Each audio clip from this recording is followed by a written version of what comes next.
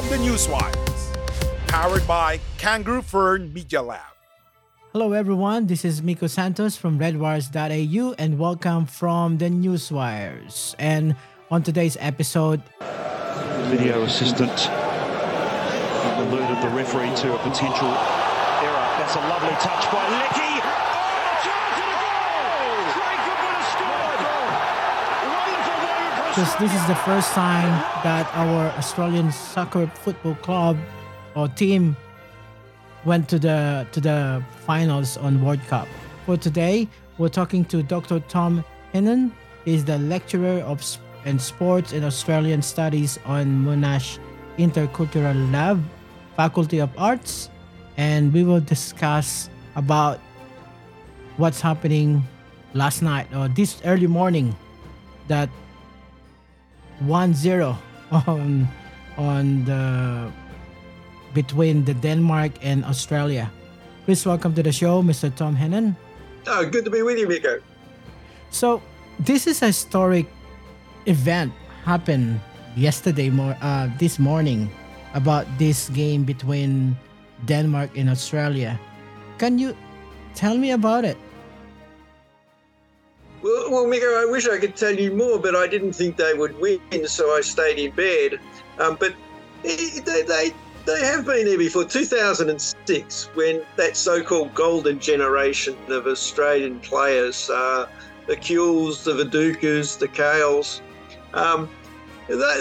they got fairly deep in the tournament before being knocked out by the Italians. But you'd have to say that this probably is a more significant moment given the way in which this team qualified. They had to travel long distances. They did it during a pandemic. They also weren't expected to win against Peru and faced a penalty shootout in which Redmayne distinguished himself internationally with an imitation of the Wiggles. And you begin to think that this is probably a more significant moment because it's so totally unexpected. Yeah, so everyone is. Have you seen the place in Federation Square? They are totally. They're chaos on because of the winning of Socceroos with the kick with Matthew Lucky for that. But I think that this is an important point because the Federation Square gathering is becoming something of this talismanic event that accompanies every game, and it seems to travel the world. That Australia have got up and they're congregated at 3 a.m. in the morning in a square watching this game, and what you're actually seeing is a game that unites the country, and it's a sport, a football code that unites the country in a way that other sports can't do. Australia rules football, southern states, rugby, northern states, cricket. It seems to be losing its luster, and all of a sudden you've got a football code that brings all Australia together, and that is the unique part of this game from an Australian perspective. Well, Dr. Tom, the coach Graham Arnold said earlier that this is not yet celebration. Why so? Well, I think Arnold is saying we can probably take on the Argentinians and beat them. And remember, in the 1980s, Australia, I think, did beat Argentina. They certainly had a game around about this period where they drew with Brazil. It's not unknown territory, but it's pretty remote territory.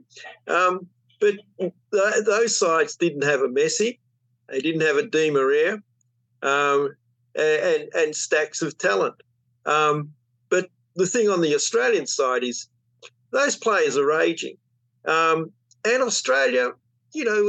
Australians go on about, we're the underdogs and we're playing above, punching above our weight. In actual fact, Australians love to talk like that, and they'll talk about the Australian spirit. This is backed by some pretty big sports science, and we shouldn't downplay that. This is a side that is very well prepared, and a side that's pretty resilient coming back from that 4-1 drubbing to France. So the other question I have is that the game between Argentina and our team, it's closer. So they don't have enough time to train. So what do you think will gonna happen about that?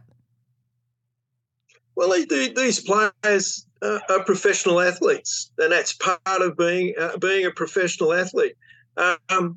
It's what happens in line with the climate in which they play in. You have noticed in a number of games, teams, when they hit that 60, 65-minute mark, they lose structure. They lose. They just grow tireder, and it's obviously that there must be some pretty energy-sapping heat going on.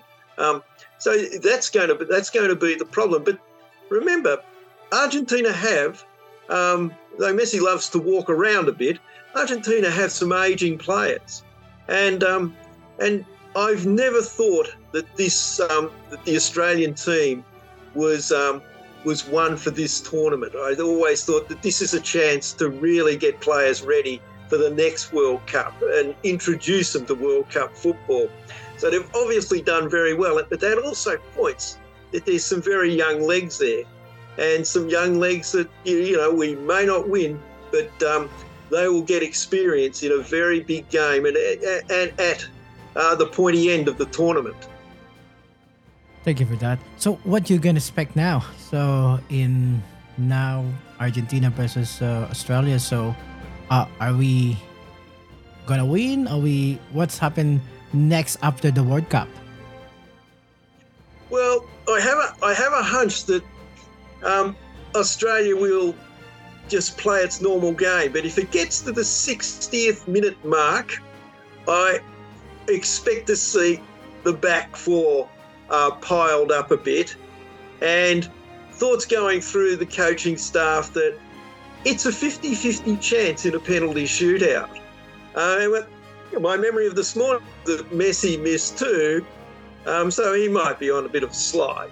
But it'll be interesting. I'd imagine Australia will come out attacking, but as it gets closer, and if scores are still level, I think they might take their chance on a penalty shootout. Well, that's a good insight, Dr. Tom. Hopefully, we'll see. Hopefully, the game will be more active, energetic, and a good thing to watch on the next game with Socceroos. So, any parting words for our football fans about this upcoming game between Argentina and our team? Well, I think this is a moment in history where you're playing a team that was one of about 3 or 4 that you would imagine that was going to be there in the final. And you're playing against a player who was arguably one of the best of all time, if not the best. And whatever, it's a privilege actually to be on the ground when you have that opposition, but it's also better to beat them. Thank you so much, Mr. Tom Hinnon, lecturer of Sports and Australia Studies in Monash University. That's another episode from the Newswire, and this is Miko Santos.